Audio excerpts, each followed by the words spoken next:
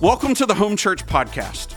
My name's Kenny, and I serve as the lead pastor here at Home Church, and we gather in Maiden, North Carolina. We're so glad you tuned in to today's episode, and we hope that this episode will help encourage you and inspire you as you continue to follow Jesus step by step. Well, hey, good morning, and welcome to Home Church. My name's Kenny, and I have the unbelievable honor of serving as the lead pastor here. And man, I don't know if you guys have a favorite dessert. Anyone have a favorite dessert that you in the room? Okay, some of y'all, man. How do you not have a favorite dessert? Like, the altar will be open right after the service. We're going to pray for deliverance for you. So, last week I talked a little bit about the Cheesecake Factory. Question, how many of you went to the Cheesecake Factory this week after that? No one? Okay, one family did. I'm shocked. I was hoping to get some stock from the Cheesecake Factory out of sending people there. That's it. I have a favorite dessert. And so there's this little small restaurant in the town next to my hometown. So I grew up in Clover, South Carolina. So it's just 45 minutes away, just south of the border. And right next door to Clover is York, South Carolina. And there is a restaurant there called the Garden Cafe. Now, the Garden Cafe, it has been around for a long time, and it's moved from place to place. And but my first time going there, they had this display case of all of their desserts. And they had a thing in the display case that I saw that when I heard about it, I turned my nose up. And so they're showing all of these different things, creme brulee and this brownie with ice cream, and all that stuff sounded good. And then they had this little thing called buttermilk pie. And when I first heard it, I was like, man, are you kidding me? Like, ugh, no thank you. And then my friend Ron, who I worked with, decided he was going to order a buttermilk pie, and it came, and I'm just telling you, like, I literally went to heaven in that moment. I'm just telling you, I had a out-of-life experience. It was incredible. Heaven, buttermilk pie. And so now, for years, I've been going back to the Garden Cafe to get this buttermilk pie because it is unbelievable. In fact, some of my friends and some of our staff can tell you, I've driven an hour to York and ordered 2 weeks in advance just to bring a pie back for like a dinner or a staff meeting or something like that. Like, that's how much I love this stuff, right? It is so, so good. Well, along the way, my mother's oldest sister, her name was Zelma, and Zelma got a little jealous because she liked to bake, and she thought she was an incredible baker. And so I talk about buttermilk pie all the time, and finally one day she just got so frustrated, she said, you know what, I'm going to make you some buttermilk pie because I can make it better. And I was like, I don't know. I don't know. And so I come home one day, and she had made 5 buttermilk pies. And my mother looked at me, and she was like, you better love them. And so, I did what any self-respecting, so I go and I taste it, and I'm like, oh, that's so good. Thanks, Aunt Zelma. And she was like, well, here, you can have this whole pie, and I'll save these other ones for you. And I was like, thanks. Listen, I love her, and I was so grateful for her heart. She wanted to serve me well. She wanted to please me. She knew I loved buttermilk pie. But y'all, I'm just here to tell you, like, can't nobody touch the Garden Cafe's buttermilk pie. When Pastor Appreciation Season comes around or my birthday, like, listen, Cheesecake Factory, shoes, buttermilk pie. Y'all, listen, I try to make it easy for y'all, all right? But I love buttermilk pie, okay? And she tried them. She tried to make them. And along the way, for several years, every now and then I'd come over and she'd be like, hey, I made a buttermilk pie. And I'm like, oh, man, great. And the thing was, it just wasn't the same. I don't know what it was because, listen, the Garden Cafe's buttermilk pie is like, now it's world renowned. I mean, it's been in like magazines and like Southern Comfort and all these different places. And my Aunt Zelma, there was something missing, right? Have you ever had just something like a food or something and just something is just not quite right? There's just something missing. And you sit around and you think, oh, does this need more sugar? Does this need more paprika? I mean, I don't know, salt, pepper, whatever it is. It was just missing something. And I don't know what it was, still to this day, and God bless her, my Aunt Zelma is in heaven, and I don't have to eat her buttermilk pie anymore. I'll just go straight to Garden Cafe and get exactly the right one. But there was something missing. And I think about that, and it led me, because we've been walking through this whole series, and as I was thinking about wrapping up this series and this whole series has been around this idea of rubble to revival. And today I want to show you, and we're going to wrap this thing up today. I want to show you how we got towards the end of the book of Nehemiah, and things were kind of working, and we just weren't quite there. There was just something missing for revival to finally break free. So I want to show you that today. So if you have your Bible, you can go ahead and start making your way to Nehemiah, and we're going to start in chapter 7. And as you get there, we're going to have scripture on the screen. Scripture will be at my feet if you're watching online. You can also pull up the Home Church app, the YouVersion Bible app. Both of those have the sermon notes that you can plug right along and follow along today. So I quickly, because we do have some folks who are new with us today, I want to quickly recap where we've been over the last 4 weeks. We started just a few weeks ago, looking at the entire book of Nehemiah. I shared with you that it's literally my favorite book in all of Scripture. I love the story. There's lots of leadership principles in it. And the story is really powerful. And we met a young man named Nehemiah who had heard about his hometown, Jerusalem, and how it had been exiled. This was during the Babylonian exile. People had left Jerusalem, and in fact, the wall of Jerusalem had been torn down. Its gates were on fire, and the city was left just ruined. And so Nehemiah has a visit from his brother, and he's asking about how his hometown is doing, and his brother says, man, it ain't good. And there, God puts a burden over Nehemiah's heart to do something about it, and he also led him to a place of conviction, understanding what led to it happening to begin with. And so in week 2, we talked about how when we have conviction over the sins in our life, that's God's way of trying to allow us to break free and step into what he's calling us into. And we had a beautiful Sunday where we literally took chains and we saw them be broken through the power of confession. We said that confession crushes chains. And we saw incredible stories coming of freedom after that. And what it did for Nehemiah was it gave him the freedom to actually step in to what God had for him, to no longer be bound by the things that had held him back. So he asked for permission from his boss, King Artaxerxes, to go back to Jerusalem and to do something about the wall of Jerusalem being torn down. And so last week, we talked about how, 2 weeks ago, we talked about how then there's a call to action.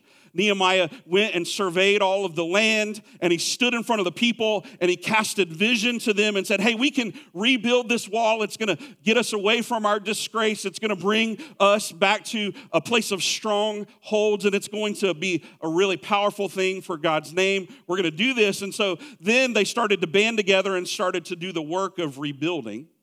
And then last week, we talked about how anytime you do something for God, and especially in Nehemiah's story, they were rebuilding the wall of Jerusalem, and this would be a stronghold for the name of God. That anytime we do something for God's purposes, you can count on opposition coming against you. That's what we talked about last week. And we talked about how opposition comes from without and sometimes from within, but God calls us to persevere, to keep our eye on the prize. When he calls us to something, that he's going to fund it and provide a way to it. And we saw Nehemiah and his friends and the entire nation band together, and they rebuilt the wall of Jerusalem in just 52 days. And man, that was encouraging for us. And we walked out of here singing this anthem that anything is possible. Because if a wall can be rebuilt in 52 days, what cannot be done through God? And so here today, we're going to wrap up this series that we've been walking through, and we're going to walk through the rest of the book of Nehemiah. And I want to show you how we get to the last part, because we've walked from rubble to repentance to restoration to rebuilding. And so today, how do we go from rebuilding to revival? So here's what the Bible tells us happens in the rest of this story. Nehemiah chapter 7 in verse 4. It says this: now the city was large and spacious, but there were few people in it, and the houses had not yet been rebuilt. So they had rebuilt the wall of Jerusalem, but there were still not a lot of people in the city. There were still houses that weren't rebuilt. And I know oftentimes, especially last week, we walked out thinking, all right, anything is possible. They rebuilt the wall in 52 days, like revival is here. But the reality is that's not true for the nation of Israel, and that's not always true for us in our lives either. Just because we've done the work of rebuilding something doesn't necessarily mean that revival then is going to take place. I've seen this happen. Some of you know this, some of you don't, but I have a business that led me along my last few years that helps revitalize old and dying churches. And I've met with so many churches that are struggling and dying, and they have this idea where they want to see revival happen amongst them, but they don't really know how. They lost their heart. They lost their way. They stopped caring about anything that happened outside of their walls. They got way more, they were cared way more about their committee meetings than about people meeting Jesus. And all of a sudden, they're just in this place. But then some people gather together and they're like, yo, this ain't it. Like, something has to be different here. And they want to see something different happen. And I would meet with them, and they would have a heart to renovate their space, and they would try new programming, and they would do all these things. And then all of a sudden, they would think, okay, we rebuilt the church, now where's revival? And many times it still doesn't work. Revival never comes into that church because there's something missing. This is true in your personal relationships as well. If you've ever had difficulty in your marriage, you've had difficulty in a relationship, you know that you can do the work of trying to rebuild. You can work to rebuild trust. You can do all of the work to try to fix things. But at some point, there's something that tends to be missing for some reason. And this is why marriages still, even though people have worked to try to save them, still fall apart because something is missing. It's the same thing that happens when you're in your other relationships as well. You've had a friend hurt you. You've had maybe a boss who's hurt you. And you do the work to try to restore and rebuild that relationship. And yet you know that in the end, you're like, hey, we're good. I've forgiven you and we're good. But the truth is that there's still a little something in you that hasn't quite forgiven them. And you don't actually bring your whole heart to the relationship anymore. And so it just seems, ever since that happened, something's missing. This is true with the nation of Israel here as well. This is what's happened because they've done the same thing. They've done the work of rebuilding. They've done all of this stuff trying to get to a place where they would see revival, and yet revival has still not happened. People are not coming back to the town. Why is that? The reality is that you hear this all of the time in our culture. People say, we want revival, right? You've heard that. Here's how I see it play out. People say we want revival, and we have people who will protest. Well-meaning believers will go and protest because they think revival happens in the schoolhouse. And so they will go and say, well, the reason that the culture is the way it is because they took the 10 Commandments out of the schoolhouse. And now we can't pray in schools, and the 10 Commandments are no longer in the courtrooms. That's why. Let me lovingly say this to you. But the same people standing out there protesting, looking for the government to be the fix and to lead to revival, are the same people who don't even know their word well enough to tell you what the 10 Commandments are and where they're found in Scripture. And they certainly don't know that Jesus went back and said, hey, I know you know about these 10, but I got 2 that really matter. So we're out here protesting, looking for revival in all the wrong places. There's something missing. There's something missing. Even for us, like we talk about habits a lot, right? We want to see revival. And even as a church, we've been talking about maybe changing some of our habits this year. We focused in on 3 things as a church this year. Number 1 is that we would have an everyday relationship with Jesus. This is something we've been talking about all year, that you and I would have an everyday relationship with Jesus. Number 2 is that we would know God's word. We would spend more time knowing God's word. And then number 3 is that because of those things, we would move from just being a believer to actually being a disciple, and there is a difference. But all of those things have everything to do with habits, but yet sometimes people still don't see revival happen in their own heart, even though their habits are right. Because something's missing. The same thing that's missing in your marriage is the same thing that's missing in those relationships. It's the same thing missing in your relationship with God. It's the same thing missing in revival in the heart of the nation of Israel, and it's the same thing that is holding us back from revival right here in this town. And it is not your habits, it is your heart. It's always been the heart. It's always been the heart. I want to show you this. So the story goes a little further. Nehemiah chapter 8, starting in verse 2. So on the first day of the 7th month, Ezra, who's the priest, brought the law. This is the Torah, or God's word. He brought the law before the assembly, which was made up of men and women, all who were able to understand. He read it aloud from daybreak till noon as he faced the square before the water gate in the presence of the men and women and others who could understand. And all the people listened attentively to the book of the law. Now, interestingly, listen. We're asking you guys to show up to walk our town and pray for like 30 minutes. My dude Ezra had them come and stay like half the day. You're welcome. I'm just saying, you're welcome. I'm not asking you for a whole half of your day, all right?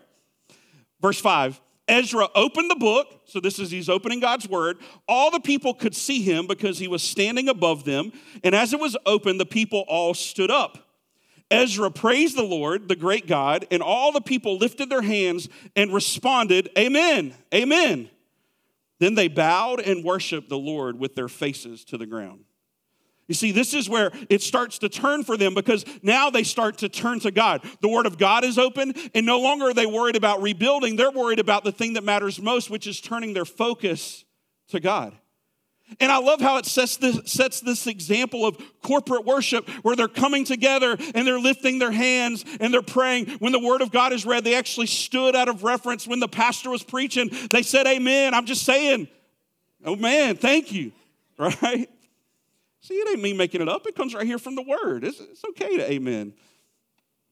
There's all these things that are happening, but what I want you to see is they had done the work of rebuilding. Revival had not happened. So they started to turn their focus to God, to God's word, to praising him, to worshiping him, to bowing before him.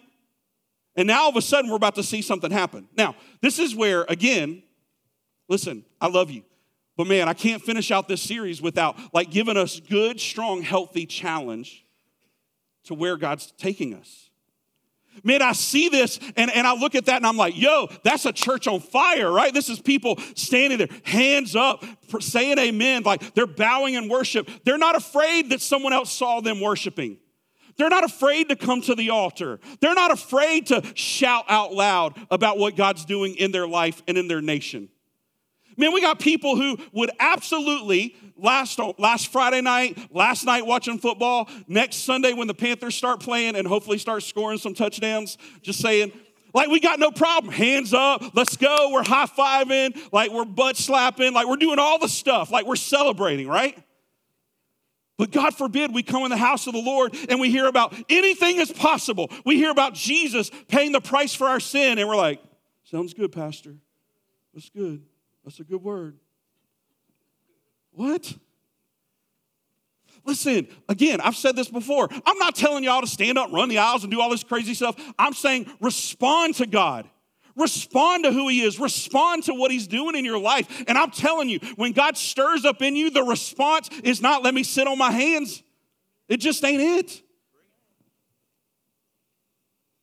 We have people who, when their kids score a soccer goal, and when their kids score a run, they'll be running laps. They'll be high-fiving. My kid's the best. You're the best. You're going to go pro. We're going to make tons of money. Like, we're so excited. And in just a few weeks, when I present the gospel and hundreds of people find their way in here and we see hands lifted all over the place responding to the gospel, I promise you this, it better not be a little golf clap of like, amen, that's good. Thank you, Jesus. Like, we're gonna pull out confetti guns, like streamers, like gongs. I'm just saying, like, I just don't understand how the world can celebrate better than we can. How?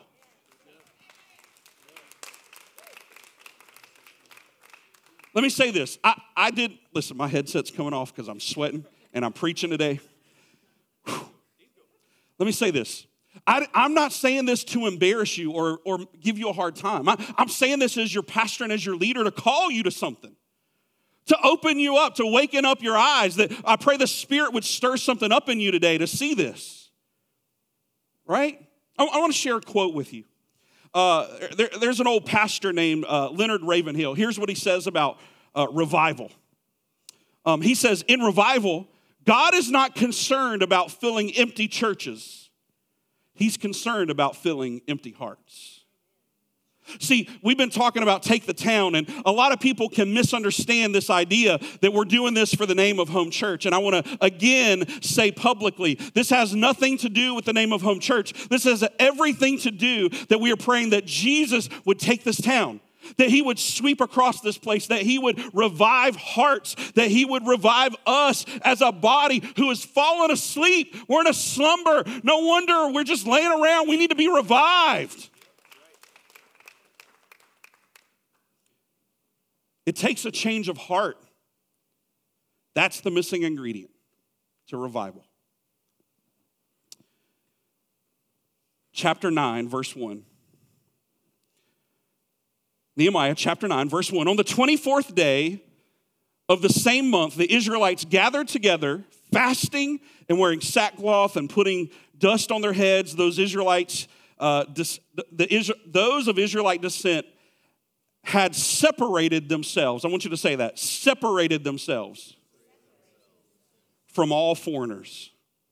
They stood in their places and confessed their sins and the sins of their ancestors. I want to call back to week 2 of this series. Remember how we said that when God puts conviction over our heart, that it leads us to confession? Nehemiah started as the leader, and then here we are. We see the nation of Israel doing this exact same thing. There's a conviction over their heart changes, and it leads them to confession, right? We see this playing out again. This right here, confession of sins, is the bubbling up, the beginning bubbles of revival.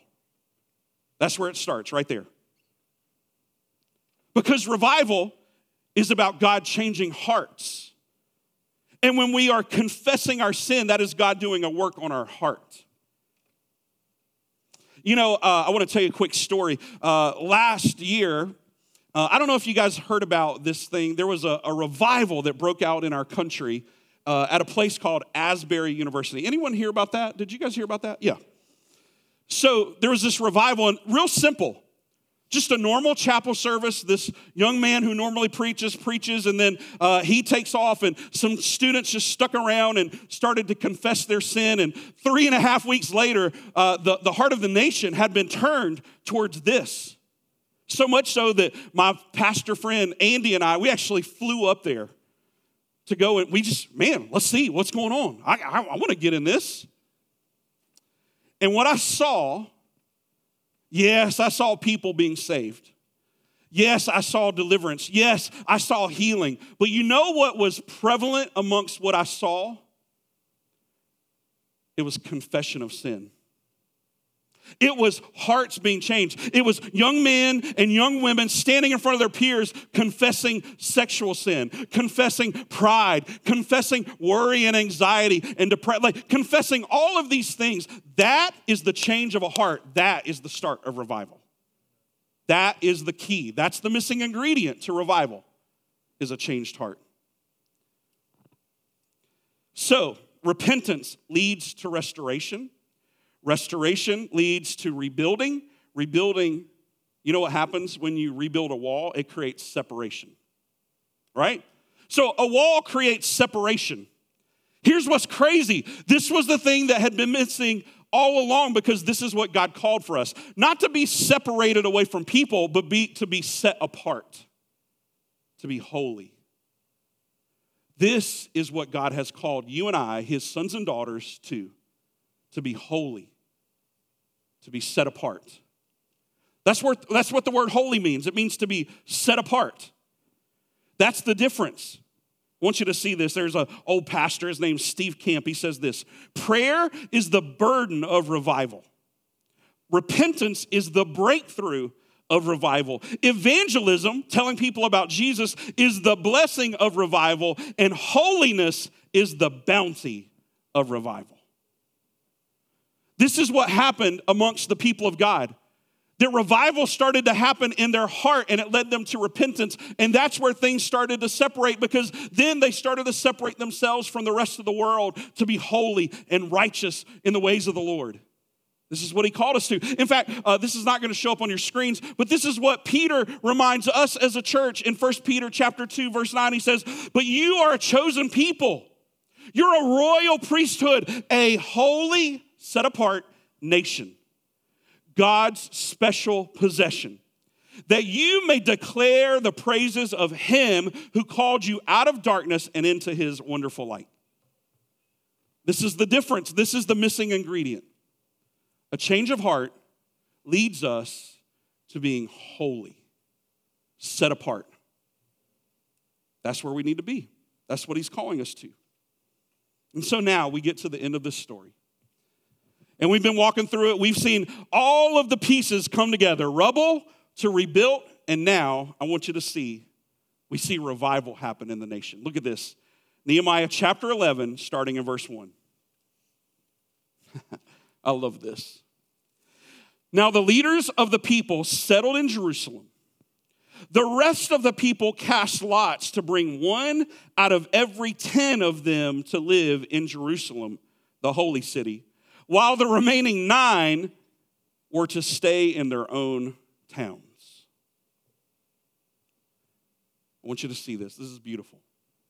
Because Webster defines revival as this: it is an act or an instance of reviving, the state of being revived, to bring back to life. We have this town that had been exiled. We have this town that was broken down and in ruins and people had left it. And now God puts conviction over the heart of one man to come back and to lead and to rebuild. And they did, and they rebuilt, and they confessed, and their hearts were changed. And now there was no one in the town, and now by the time we get to revival, it looks like this. There were so many people in the town and trying to get in the town that they had to go to a lottery system to decide who could be in and who had to stay out. I just need you to know that when revival happens, overflow happens. You can't keep people out because they're trying to get in. They're going to wrestle to get in. They're going to fight to get in. They're going to take a lottery number to get in, whatever it takes to get into the presence of God, to get into the house where something is happening in the hearts of people.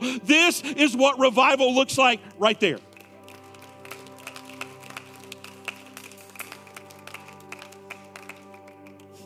What once was an exiled town is now a hub of God's people, set apart, holy, righteous, following in the ways of the Lord. Revival. It's beautiful. But the thing is that, and I love this story of Nehemiah. And I love this story of the nation of Israel. And I love that in 52 days, the wall was rebuilt.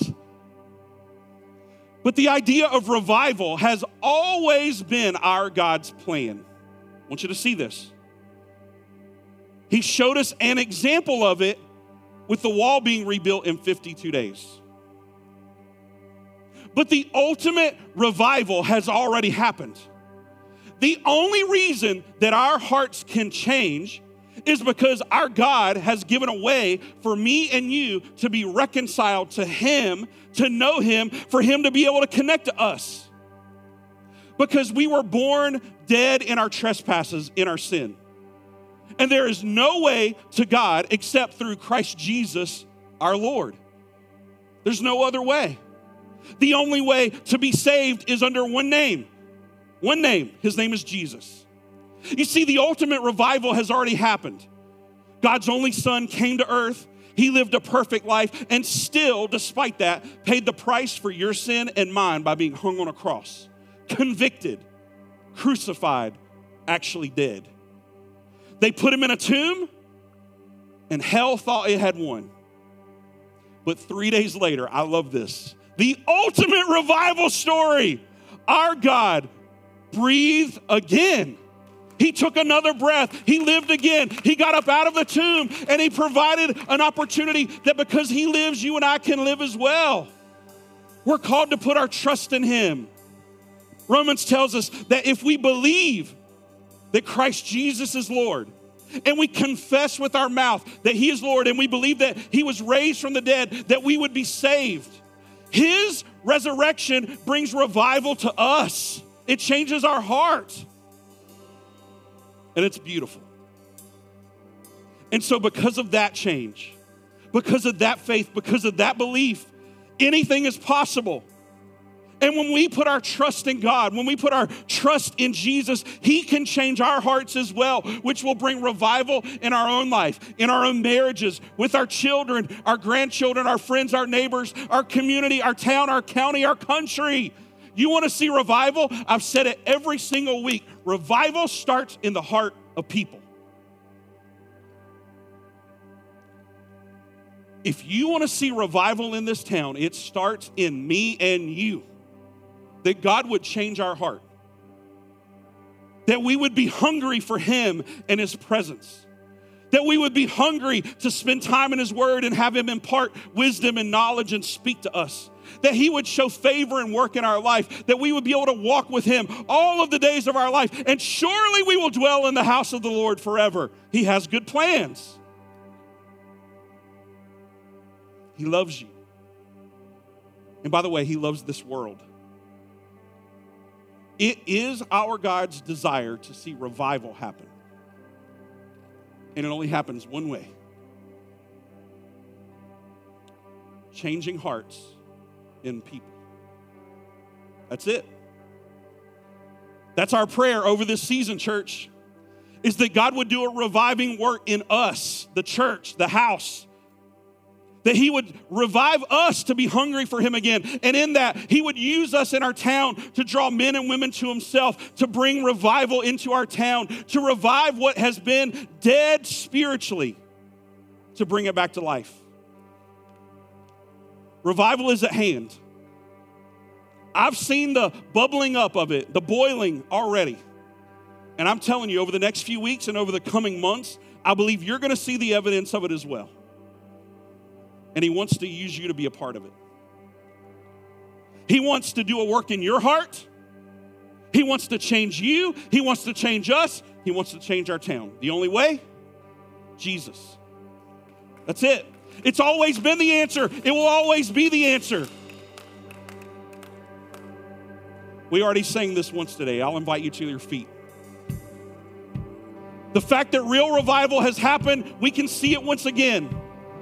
Our Jesus, who was dead and buried, came back to life through the power of the Holy Spirit. And when we put our trust in that, anything is possible.